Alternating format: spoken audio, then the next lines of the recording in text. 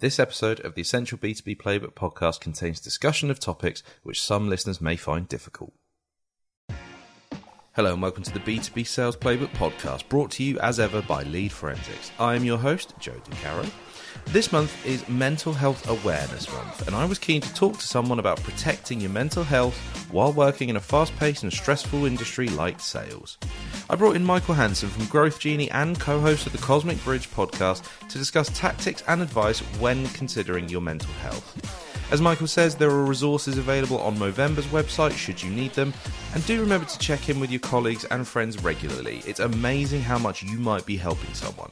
So, without further ado, here's Michael Hanson on protecting your mental health in sales. Michael, how are you doing today? Yeah, I'm very well. Thanks a lot for inviting me on and inviting me to talk about this topic, which I think is really important. Absolutely. No, it's my absolute pleasure. And I think that's probably going to be one of the, to start off with what I normally finish with, which is our key takeaways. That will probably be one of the biggest takeaways, is talking about our mental health and our emotions and that sort of thing. Yeah. What, to your mind then, would you say are some of the common stresses that sales professionals face in their work environment that might impact their mental health?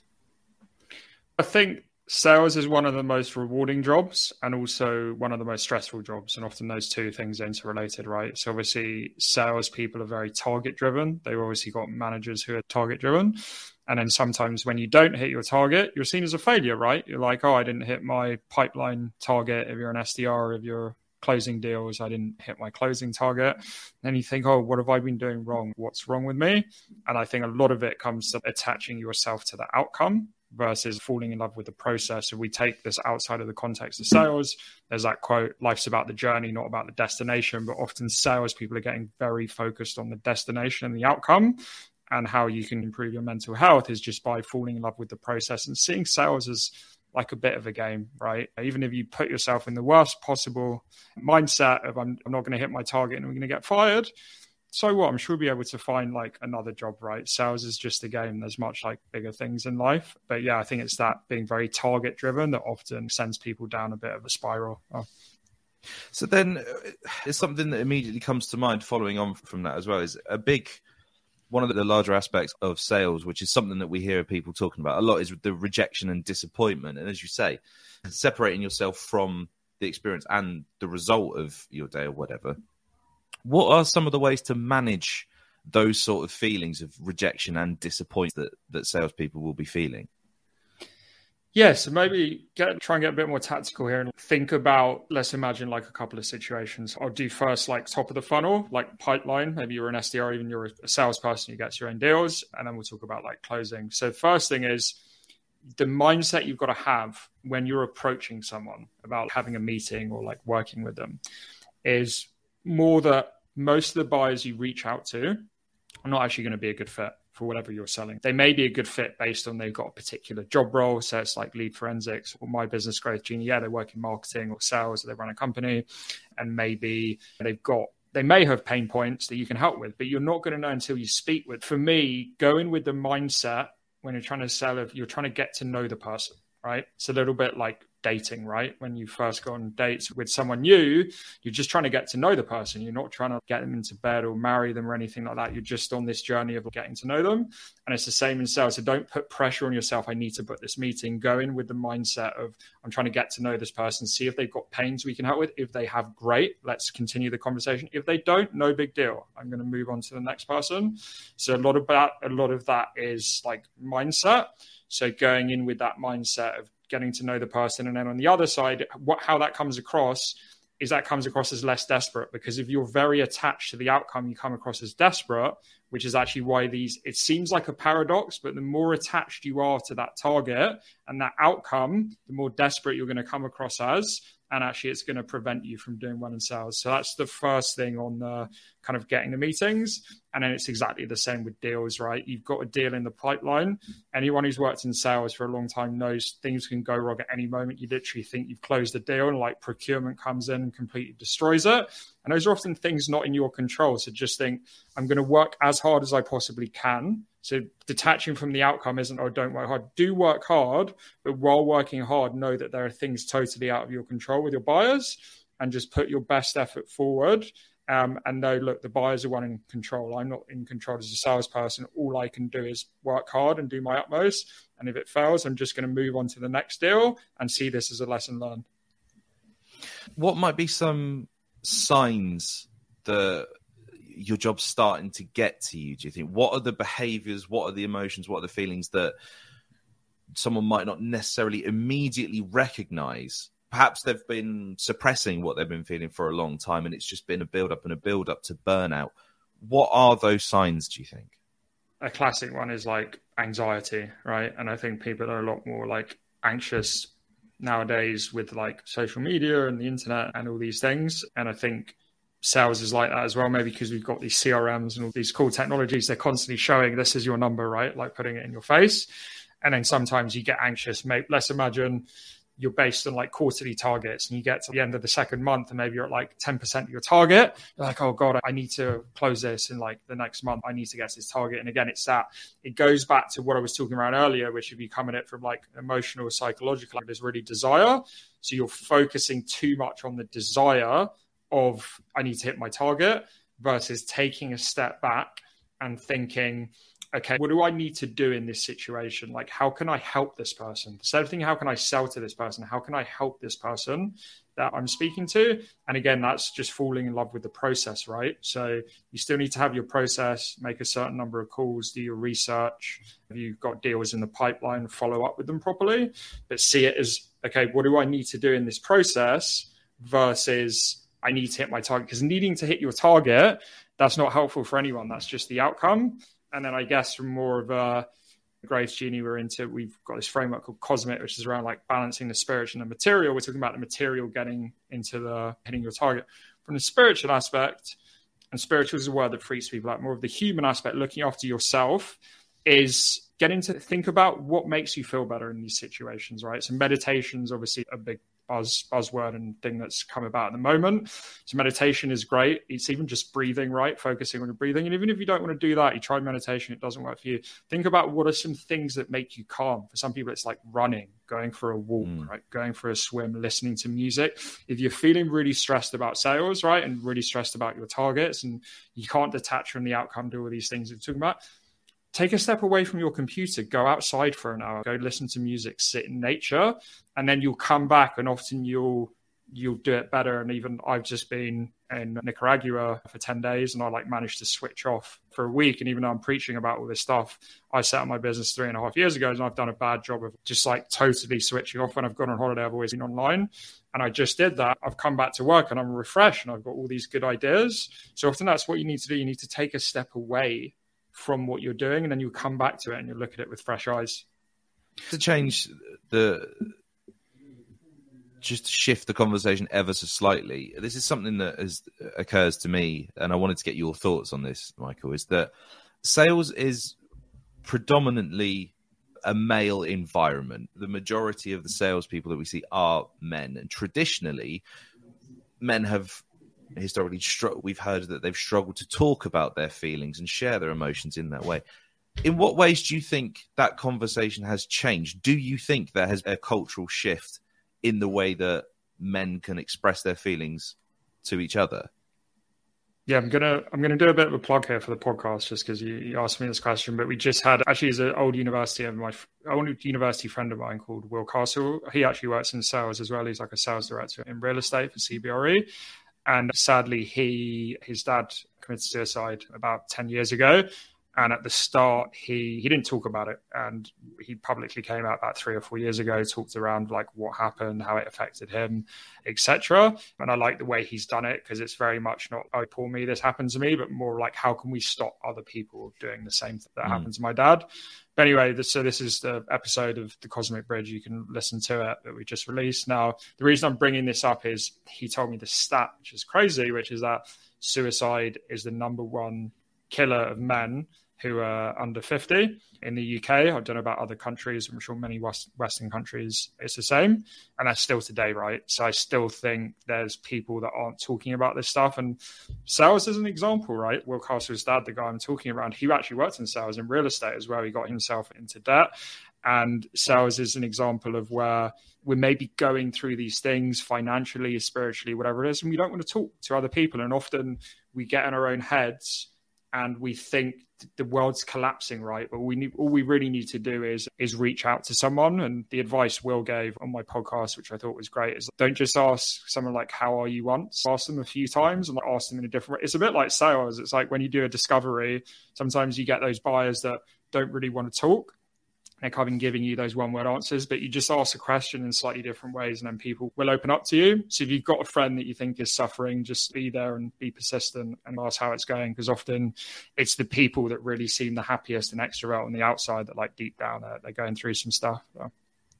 It's absolutely, and it's the consistency of it, I think. Certainly in my experience is when I've had friends. So I've never particularly struggled with my own sort of mental health. I'm lucky in that sense that I do okay with it. When I've spoken to friends, particularly male friends, and I do make a point of this, is checking in with them regularly and just being like, is everybody okay? Are we all good? And no more so than during the pandemic when we couldn't be together physically to go to the pub or go play whatever, doing it virtually and just making sure when there was this whole huge thing going on that was affecting literally everybody, just texting and just making sure we all struggled with it and everything, but I feel like we all came out of it knowing that we're all there for each other. So I completely echo what you're saying there. Just saying that it's the consistency of it that will really help people who are struggling.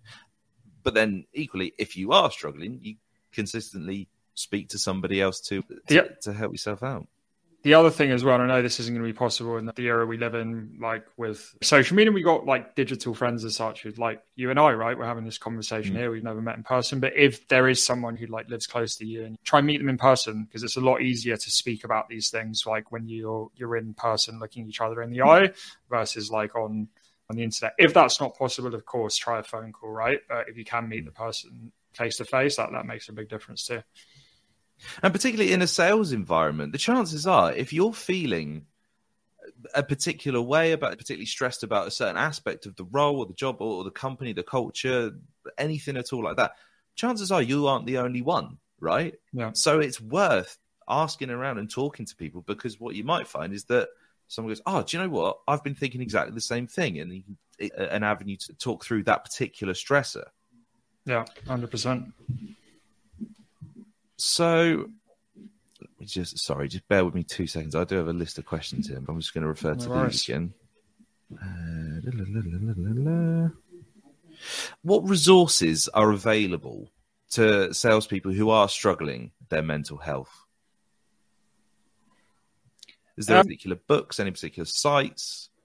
Yeah, I know. I just know from the podcast I just did, this guy, Will Castle, he's an ambassador for Movember. I think obviously people often know Movember just for like people growing bad moustaches and then for money and shaving them off. But I think if you go on their website, I think there's quite a lot of resources there. If you listen to the podcast I did with Will, there's some good tactics he talks about. And then, for me, it would be, I think a lot of mental health issues is where something's going wrong in your relationship with yourself. So I think personal development is a great thing, because it's that thing of where you're blaming yourself for a lot of these things. You shouldn't be blaming yourself. You should be loving yourself. And I think, like I said, things like meditation, breath work, even like exercise, try and work on yourself more and think, okay, how can I get myself out of this situation? Because that's often what I found is friends can help. And it's important for friends to help, and it's important for you to reach out to help. But what I found, and I've known people who've been like alcoholics, drug addicts, people that have been depressed, normally how they get better is when they help themselves. They get in a position where they want to help themselves. So also, as well as reaching out to friends, doing therapy, all these things, also get into like personal development. And there's a ton of like resources online that you'll be able to look at. There was an article published at the time of recording. There was an article published yesterday on LinkedIn that I had a quick read through, and I was very interested in, because it was talking about faux self-care and how we're seeing so many messages around self-care and things you can do and all that sort of thing. But actually, a lot of people were reporting that they were partaking in these activities and it just wasn't working or anything like that. How can you make sure that you're going about practicing self-care in a way that works for you? And what might we even mean by self-care?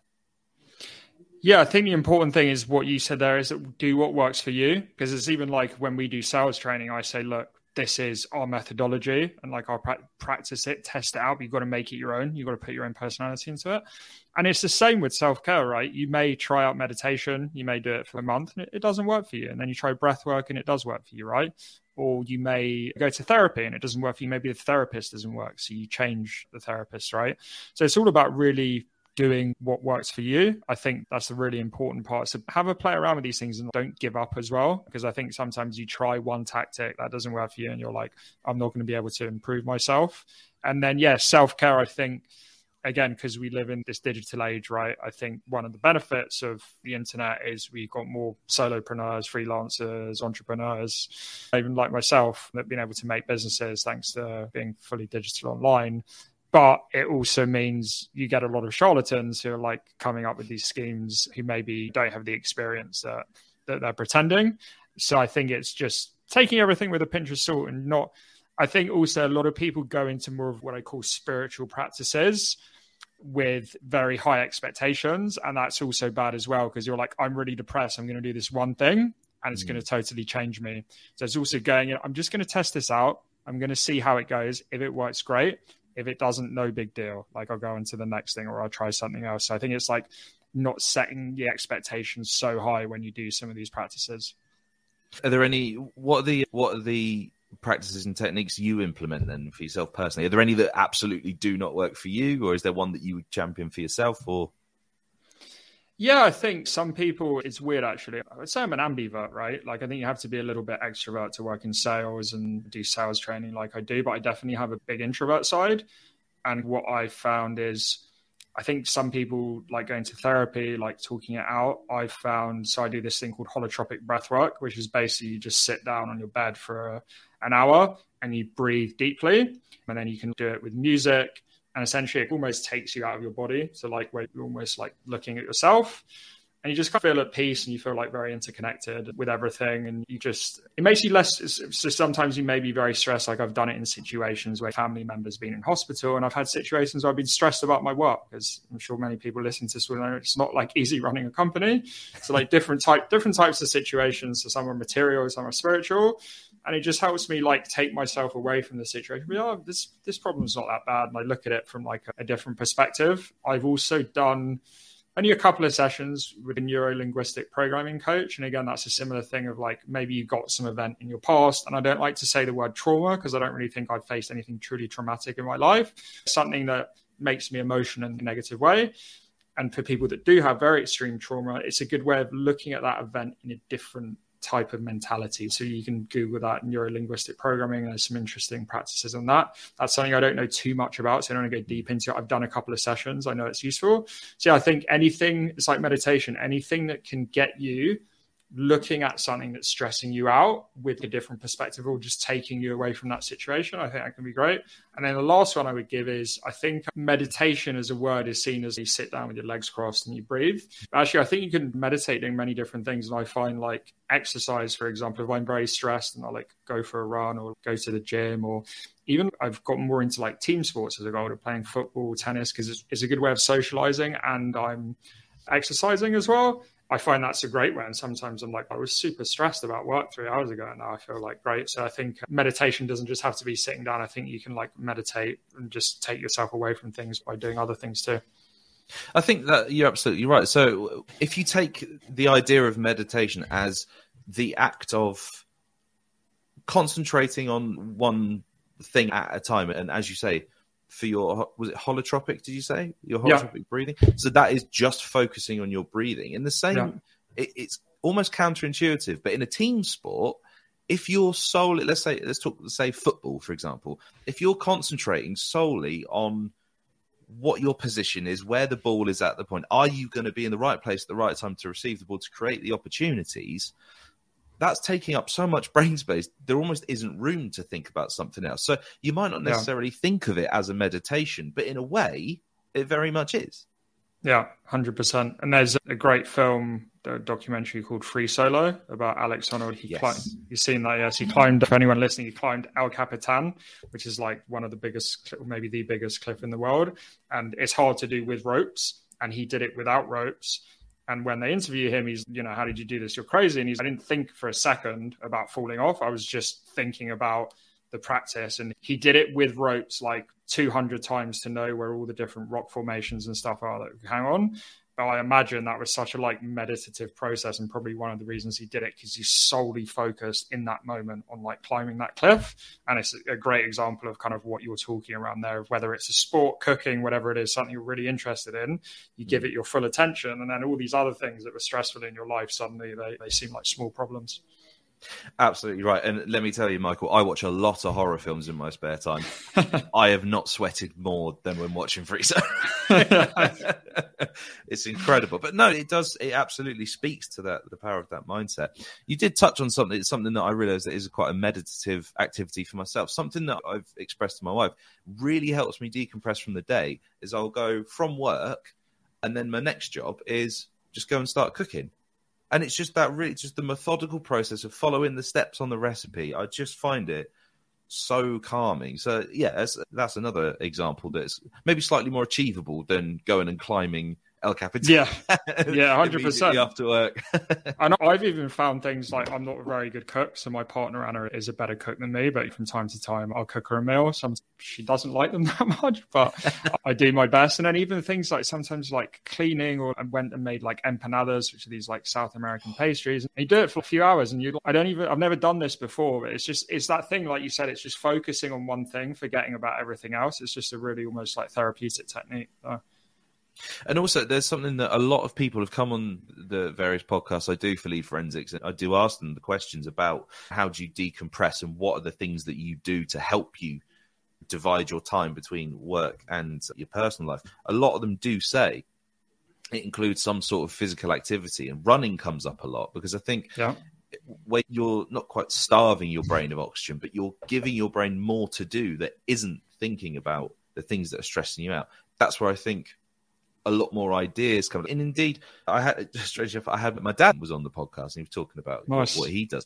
And he was saying what he does as he's running is he realizes he's problem solved. So he's gone out on that run. And when he's come back and sat at his computer, he goes, I know, and just solves the problem that he was stressed about.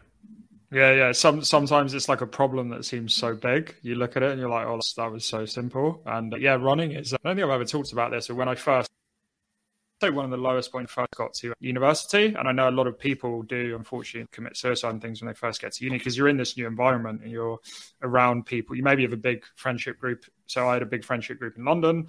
I went to Nottingham, which isn't a small city, but you're on a campus with people I'd never met before, and you're adapting to a new life. You're in a dorm, and I wasn't super depressed, but I was it was a change for me and it was difficult. And I remember actually at that point, football and tennis, but I wasn't huge into exercise. And my dad, he's run 30 marathons. He's a crazy fitness guy.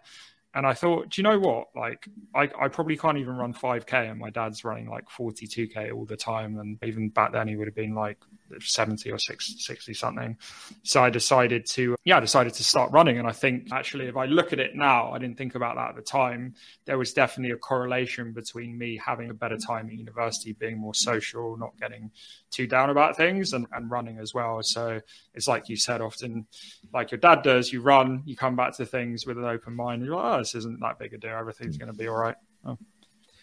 That's absolutely, the question of perspective there, it completely changed it. I often say the thing that I think about a problem is if you're in the problem, you can't necessarily see the whole problem and necessarily the steps that you could take to solve it. It can be great to get that mindful. For sure. Just to come back to sales very quickly then, one of the, certainly something that I know for myself is I know when I will keenly feel stress is when I have a time pressure. And time management isn't necessarily a skill that it's a skill that I certainly need to improve upon. So how can you effectively manage your time when working in a sales environment? What are there any tools, resources? Are there any things that you put in place to ensure you're giving tasks their full attention? What time management strategies are there for people in sales? So I'm going to give you something that's conventional, and then I'm going to give you something that's like totally bonkers probably to a lot of people listening. So the conventional stuff is, I imagine most people now use like a Google Calendar or like Microsoft Calendar. What I recommend doing is having time blocks. Have time blocks for most of the things you're doing. So I would say at least like half of your day. So if you're working 8-9 hour day, block off things. So say you do outbound, right? Block off an hour for calling. Often there's that phrase like eat the frog. So for some people, that's cold calling. For other people, maybe it's like CRM admin. Do that first thing in the morning, get it out of the way. And then from a mental health perspective, you're going to be really happy. You're like, oh, I've done like the hard thing. Now everything else is going to be really easy, right? So put those time blocks in. That can be for everything. That can be for, I did another podcast with a woman who's like a social media consultant. Actually, it's about how you can use social media less, but not like totally quit social media. It's more like how can you use it consciously. So it's like, okay, I'm going to go on LinkedIn. I'm going to block out time to post. And then I'm going to block out time to respond to messages. And maybe I'm going to scroll, but when I scroll, even that I'm going to put 15 minutes in my calendar to scroll through LinkedIn, look at other people's, versus what most people do on social media is they do it unconsciously, right? So they just on social media, maybe I do this all the time. I go on to send someone a message. I send a message and I spend the next 15 minutes scrolling. I'm like, oh shit, like I'm behind with my day. So that's more of the conventional stuff. The unconventional stuff is leave time for creativity as well. So this is more of like living in Kairos, which is like the eternal time. So we have what we know in the Western world, time as we know it in the Western world, which is basically Chronos, but like the Greeks had this concept of Kairos, which is actually like the eternal time, right? Which is if you've ever been to a really good concert and then you listening to the music and suddenly, even a bit like what we were talking about with Alex Honnold earlier, you're in that mindset. If you're not thinking about time, you're just really immersed in one thing. For him, it's climbing. But if you're in a really good concert, everyone's involved in the music and they forget where they are and who they are. So it's that type of thing. So leave time to do creative stuff. So if you're in sales, it's not always just pounding the phones, getting on demos, etc.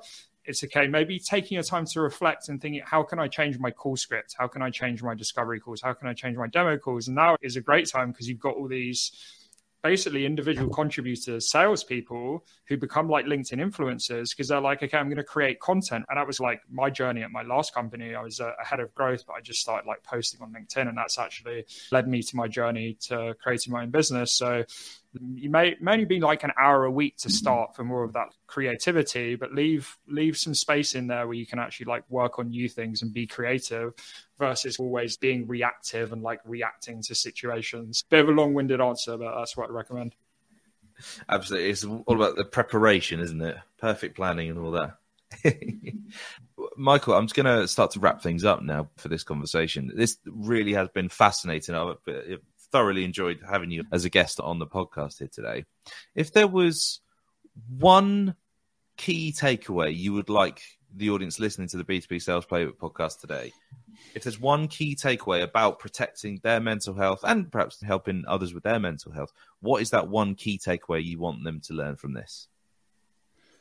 I'd say, and it's going to sound a bit wishy-washy, but it's just everything always works out. So I asked this question on my podcast, and this has been to like CEOs with 100 million businesses, to like breathwork teachers. So we have a very wide variety of people on the show. And I'm like, what advice would you give to your younger self when maybe you were going through a difficult time? And it's like, everything's going to work. The one that unites all of us is suffering. We're all going to lose loved ones. We're all going to sometimes struggle in our work or relationships. But like in the end, everything works out. And just a great quote that's come out a couple of times on my podcast is change your mindset to life happens for you rather than life happens to you. Because if you think life happens to you, you're in this victim mindset of everything's all this suffering. It's so bad and it's taking me down. Versus if you're like, everyone suffers and it's all about what do we learn from this? What do we learn from our failures? And everything is going to be okay in the end. So a bit of a wishy-washy answer, but hopefully it helps a few people. I don't think it's wishy-washy at all. I think it's a very helpful tip, Michael. So awesome. Michael Hanson, thank you so much for joining me on the B2B Sales Playbook podcast today. Thanks a lot, Joe. Well, there we go. Michael Hanson there on mental health in sales. Hopefully this conversation has helped you in some way, but again, do be aware there are resources such as Movember or the Samaritans should you need them. Here are our key takeaways. Check in with friends and colleagues regularly, even if they seem happy on the outside. Detach yourself from the results of your work and focus on falling in love with the process and your performance. Accept that there are certain things out of your control. Make sure that you practice genuine self-care and not faux self-care. If you're not one for a bubble bath with some candles or whatever, well, don't bother, do something else, play football. Thanks to Michael for joining me for this conversation, and thank you for listening. Please remember to subscribe to the B2B Sales Playbook podcast and give us a 5-star rating where possible. We'll be back next week with another episode of the B2B Sales Playbook podcast.